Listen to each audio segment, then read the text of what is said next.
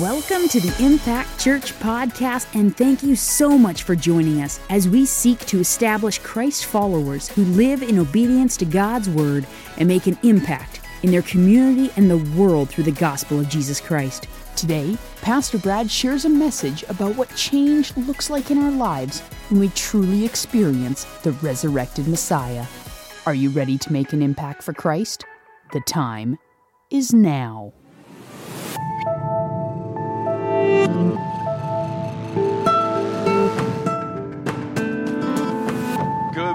Good morning, Impact Church. How's everybody? Good?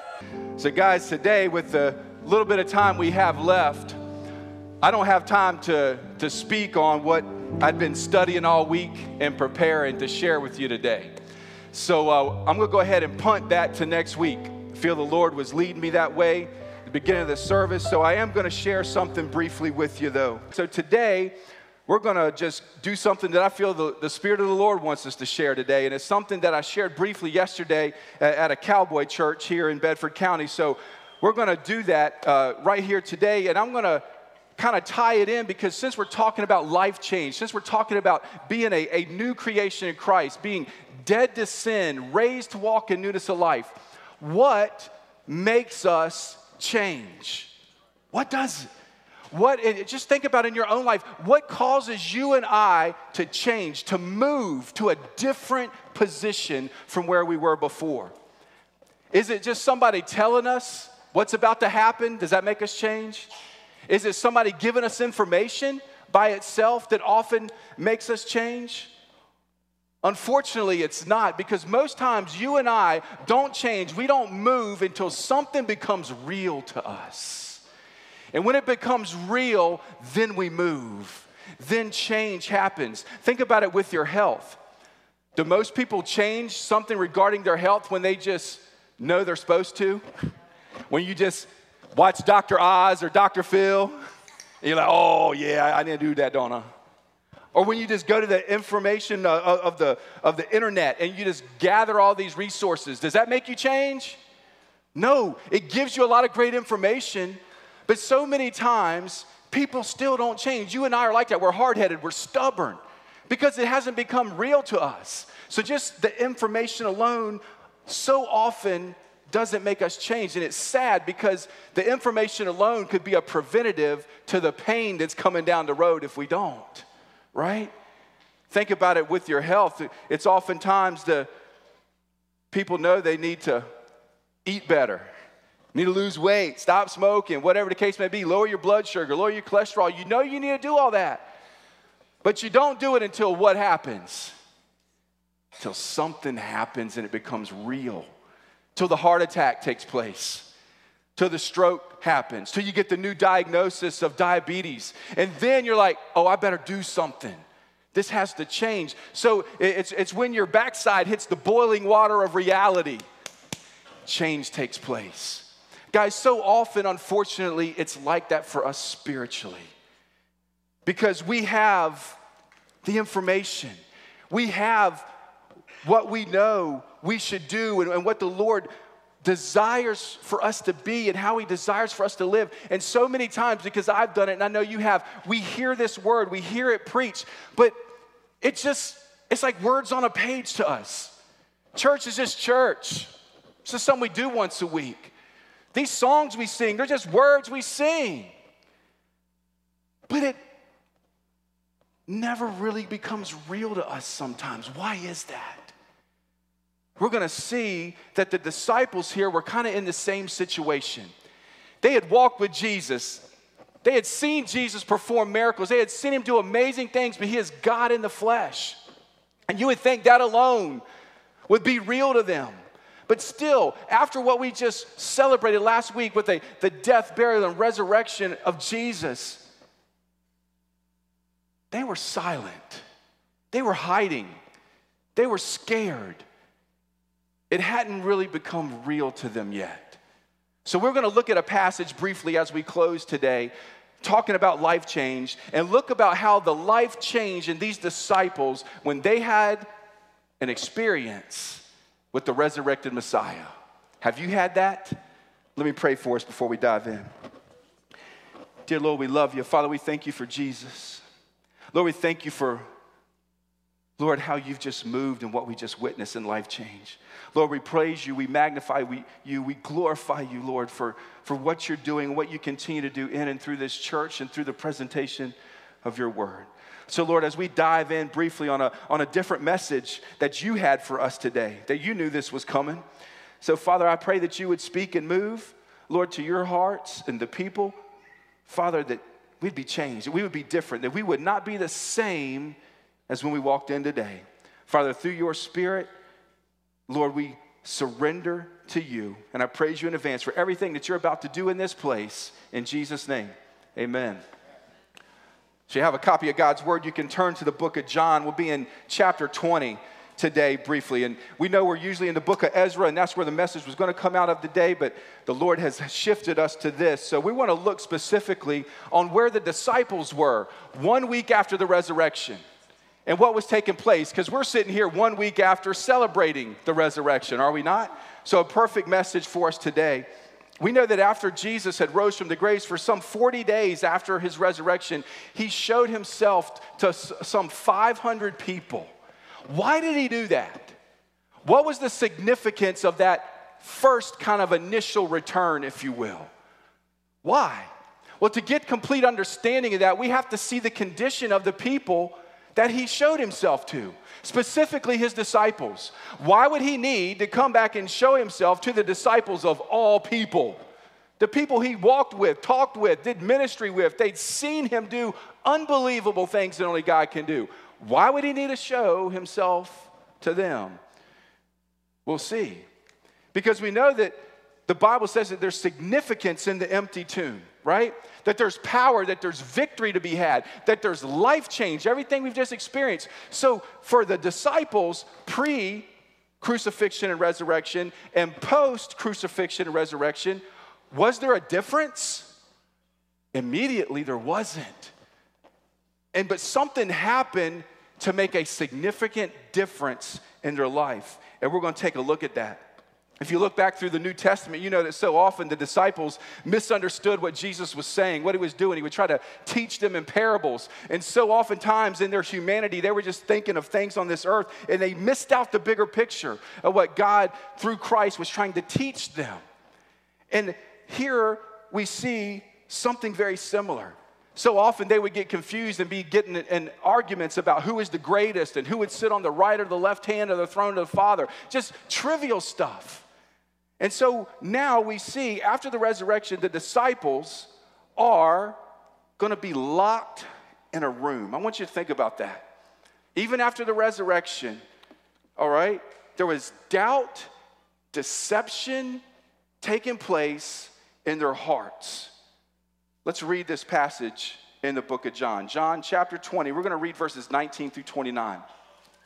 So we're here the same day of the resurrection.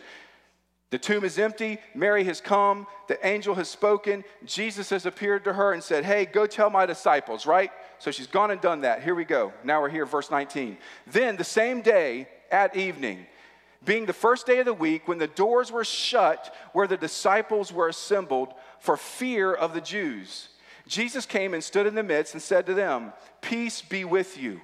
When he had said this, he showed them his hands and his side. When the disciples were glad, then the disciples were glad when they saw the Lord. So Jesus said to them, peace to you. As the Father has sent me, I also send you. That's important because you're locked in a room. And when he had said this, he breathed on them and he said to them, receive the Holy Spirit. If you forgive the sins of any, they are forgiven them. If you retain the sins of any, they are retained. Now Thomas, called the twin, one of the 12, was not with them when Jesus came. The other disciples therefore said to him, we have seen the Lord. So he said to them, unless I see his hands, the print of the nails, and put my finger into the print of the nails, and put my hand into his side, I will not believe. And after 8 days, his disciples were again inside. 8 days later, 1 week later, here we are, right? And Thomas with them now. Jesus came, and the doors being shut, and stood in the midst and said, "Peace to you." Then he said to Thomas, "Reach your finger here and look at my hands, and reach your hand here and put it into my side. Do not be unbelieving, but believing." And Thomas answered and said to him, "My Lord and my God." Jesus said to him, "Thomas, because you have seen me, you have believed. Blessed are those who have not seen and yet still believed." Jesus talking to us right there. How many times have you and I been just like the disciples? Maybe we've had a previous experience with Jesus in our life. We know the Word of God. We've been in church, but it hasn't become real to us. And so we live our lives cooped up in a locked room. We're scared to live our lives out loud for Jesus in a world going the opposite direction. We'd rather keep our faith to ourselves. That's where the disciples were at. And that's not where Jesus wanted them, and that's not where Jesus wants you. He wants us to live our life through faith. Yes, we may be persecuted. Matter of fact, we will be persecuted is what the Bible says. All those who desire to live a godly life in Christ Jesus will be persecuted. It will be there. But the call is the same for us to be bold and live our lives for Christ out loud, not behind closed doors. So here they are still at the first of this passage, the day of the resurrection. Were they out proclaiming victory of the resurrection, knowing, hey, Jesus said he was going to do this. Whoo, he's alive. Were they doing that? No. They're in a room with a door shut. And if you look at the Greek word for shut, it means that it's shut so nobody can come in. That means it was locked. The NIV actually uses the word locked. They were scared. They were petrified. They were in fear. There's no way they were going out there and saying that they represent Jesus. Doubt and deception was at place. And even the story on the streets was that the disciples stole the body. That was the excuse the Romans were making up, right? They stole it. They moved it. Man, but if they did that, why would they be hiding? And more specifically, if they really did steal the body, we know definitively they wouldn't walk through and do what they were about to have to do the next few years of their life. And that's be persecuted for the faith. Nobody gives their life up for a lie. Only give it up for truth. And we'll see the disciples do that. Man, so here's doubting Thomas, right? Here's this picture. So Jesus comes, the disciples were there, but Thomas wasn't. Where was he? Who knows? Out sulking in self-pity somewhere, man, right? Maybe he just had to break away and pout on his own. I don't know. How many times have you and I missed out on seeing Jesus because we were focused on ourselves? We were soaking in self-pity and the things of this world and our circumstances, and we missed seeing Jesus because of that. Thomas did that. But Jesus knew it, and Jesus knew his heart. So Jesus had already committed, hey, it's okay. I'm coming back next week, and I'm going to show you what you want to see. So we know this picture that Thomas now 8 days later is there. And we know he's deemed as doubting Thomas, right? You've heard that. Well, how dare that he gets that rap as doubting Thomas? And he wasn't the only brother doubting, was he? Everybody else in that place was doubting, and Jesus came. But somehow he gets the rap just because he said, I'm not going to believe till I see. So Jesus comes back in that moment. And it's a beautiful picture because this same situation, 1 week later, Thomas is here, Jesus appears, and immediately goes to Thomas. Hey, isn't that a beautiful picture? That he went, he knew Thomas's heart, he knew what he needs, and he goes and says, here's my hands, here's my side, now you can believe. And Thomas's immediate response is, my Lord and my God. It just became real to Thomas. Change is about to take place because this wasn't just words on a page anymore. This just wasn't about a church service and hanging out and with Jesus. This was now knowing that he was Lord, he is God, and I'm going to live my life to serve him. Has Jesus revealed himself to you like that? Because he wants to.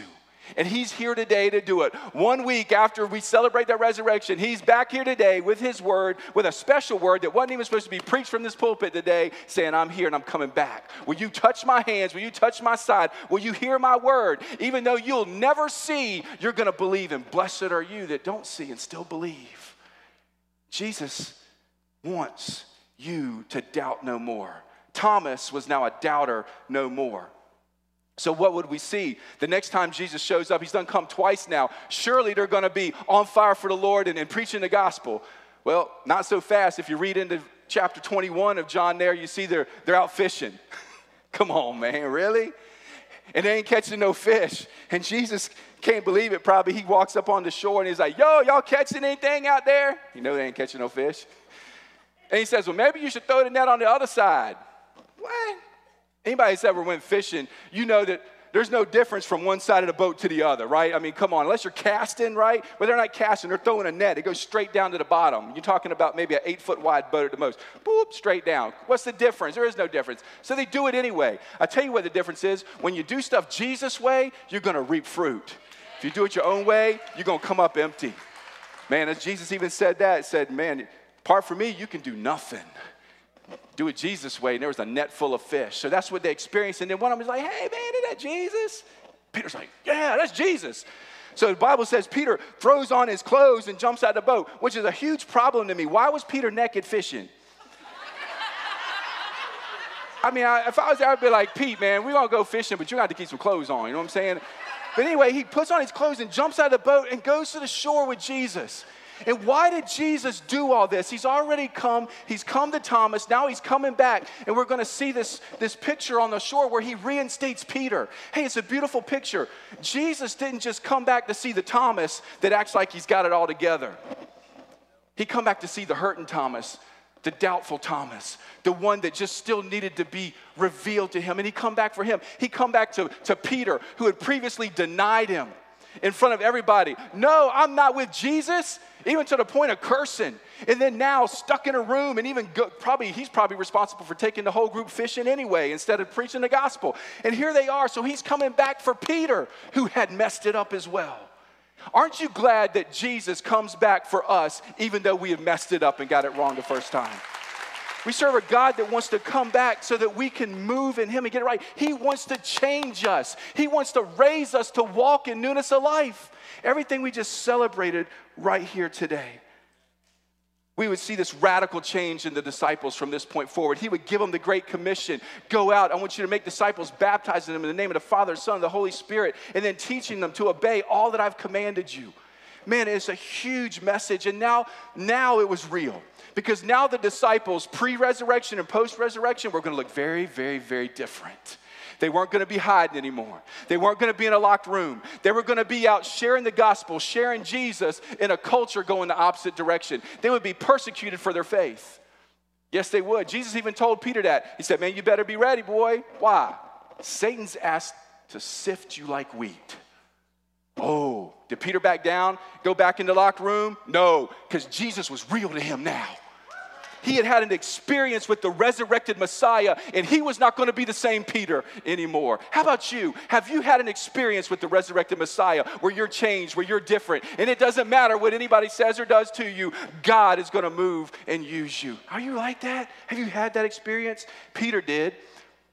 These disciples did. So now many of them would go out, share the faith. They would be persecuted. Some of them would be killed with the sword, skinned alive, crucified. Even Peter being crucified upside down because he didn't want to be crucified in the same position as his Lord because he didn't feel worthy. You don't do that for a lie, guys. You do that for the truth. You don't do that when you're filled with doubt. You do that when you're filled with power and purpose and hope through a resurrected Messiah. You don't do that for a dead man. You do that for a risen Savior who is Lord. How about you? Will you stand up and will you walk in newness of life with the power and purpose in Christ flowing through you and out of you? You can't do it on your own. You're only going to be able to do it through his Spirit. This passage even spoke to that in verse 22, where Jesus breathed his Spirit upon them because he knew in their flesh and their humanity, they had no power to do that. They needed the Spirit of God.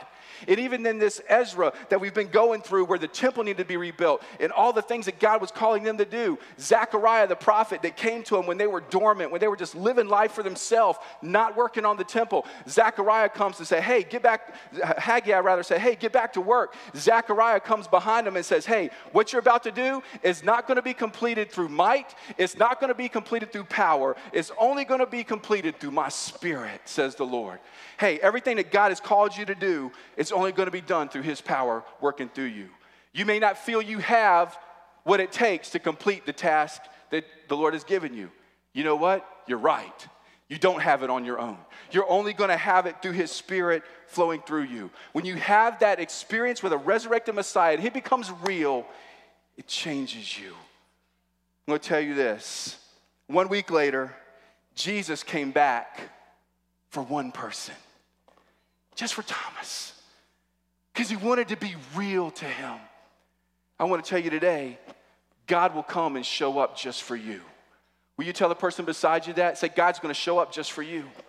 God's going to show up just for you. The Bible says that he will leave the 99 and go after the one. God's going to show up just for you. But will you say yes to him like Thomas did? And will you say, my Lord and my God, I'm no longer on the throne of my life, but Jesus is living in me.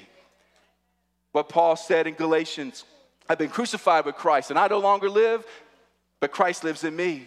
The life I now live in the flesh, I live by faith in the Son of God who loved me and gave his life for me. It's a beautiful picture of a new life that Christ wants you to have. Because I'm going to tell you what, you matter and you make a difference. Make no mistake. Make no mistake. You matter and you make a difference, and God wants to use you to shine the light of Christ. And when you truly have that experience, like the disciples did that day with the resurrected Messiah, you won't be the same anymore. You'll be different. He'll change you radically. So much so that you can't be quiet anymore, that you can't shut up even if people want you to shut up, that you'll be ready to proclaim from the rooftops that Jesus is Lord, just like we did here right here today. I'm going to tell you right now, Jesus went to the cross. We had that message last week. He shed his blood, broke his body. He rose from the grave 3 days later, proving that he was God. And he did all that so that you and I could have newness of life, so that we could have forgiveness of our sin. He was the perfect lamb that was slain. And he is the only way back to God through a relationship with him. There is no other way. He claimed that in John 14:6. He went to the cross for that. He went to the cross so that you and I could now have the even possibility to live out the Christian life, that we could be sanctified, that we could be set apart through the power of the Spirit in us, living out God's word. But I'm going to tell you what he also went to the cross for. He went to the cross and he rose from the grave so that he could become real to you, that you have a resurrected, risen Savior who wants to radically change you. And when you have that experience with him, he's going to set you on fire. There's going to be a fire inside you. And he wants to give you victory and hope and purpose and power to be a witness for him no matter what the cost or the circumstances. That is how life change occurs. Bow your head and close your eyes as we close this service. I want to know if there's anybody here today and you maybe have never made a decision to make Jesus Lord of your life. If you're honest, you may say, Brad, I've heard messages before, but just like you said, man, it's nothing but, it's just been words on a page to me. It's just been about going to church. Yeah, I believed, and maybe you even shed a couple tears at an altar one day, but there's never really been any change in you. You haven't experienced this total radical life change that we just talked about today. I'm going to ask you, if that's you, to examine yourselves like the Bible says and see if you're really of the faith. Because if you know that Jesus, I know, he radically changes you. He gives you a new heart, a new desire. Man, he just does. And if you haven't had that, if you haven't experienced that, maybe just maybe, you know about him, but you don't know him. You profess Jesus, but you don't possess Jesus. There's a difference. So would you possess him? Would you make him Lord of your life today? He came back, brought this message just special, I believe, for you. To come back so that you could see and know that he's real.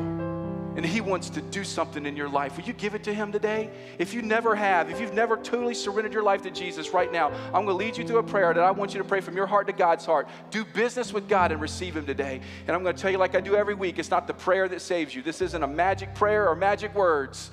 It's about your heart, Romans 10:9-10 says. It's with your heart that you believe and are justified. It's with your mouth that you confess and are saved.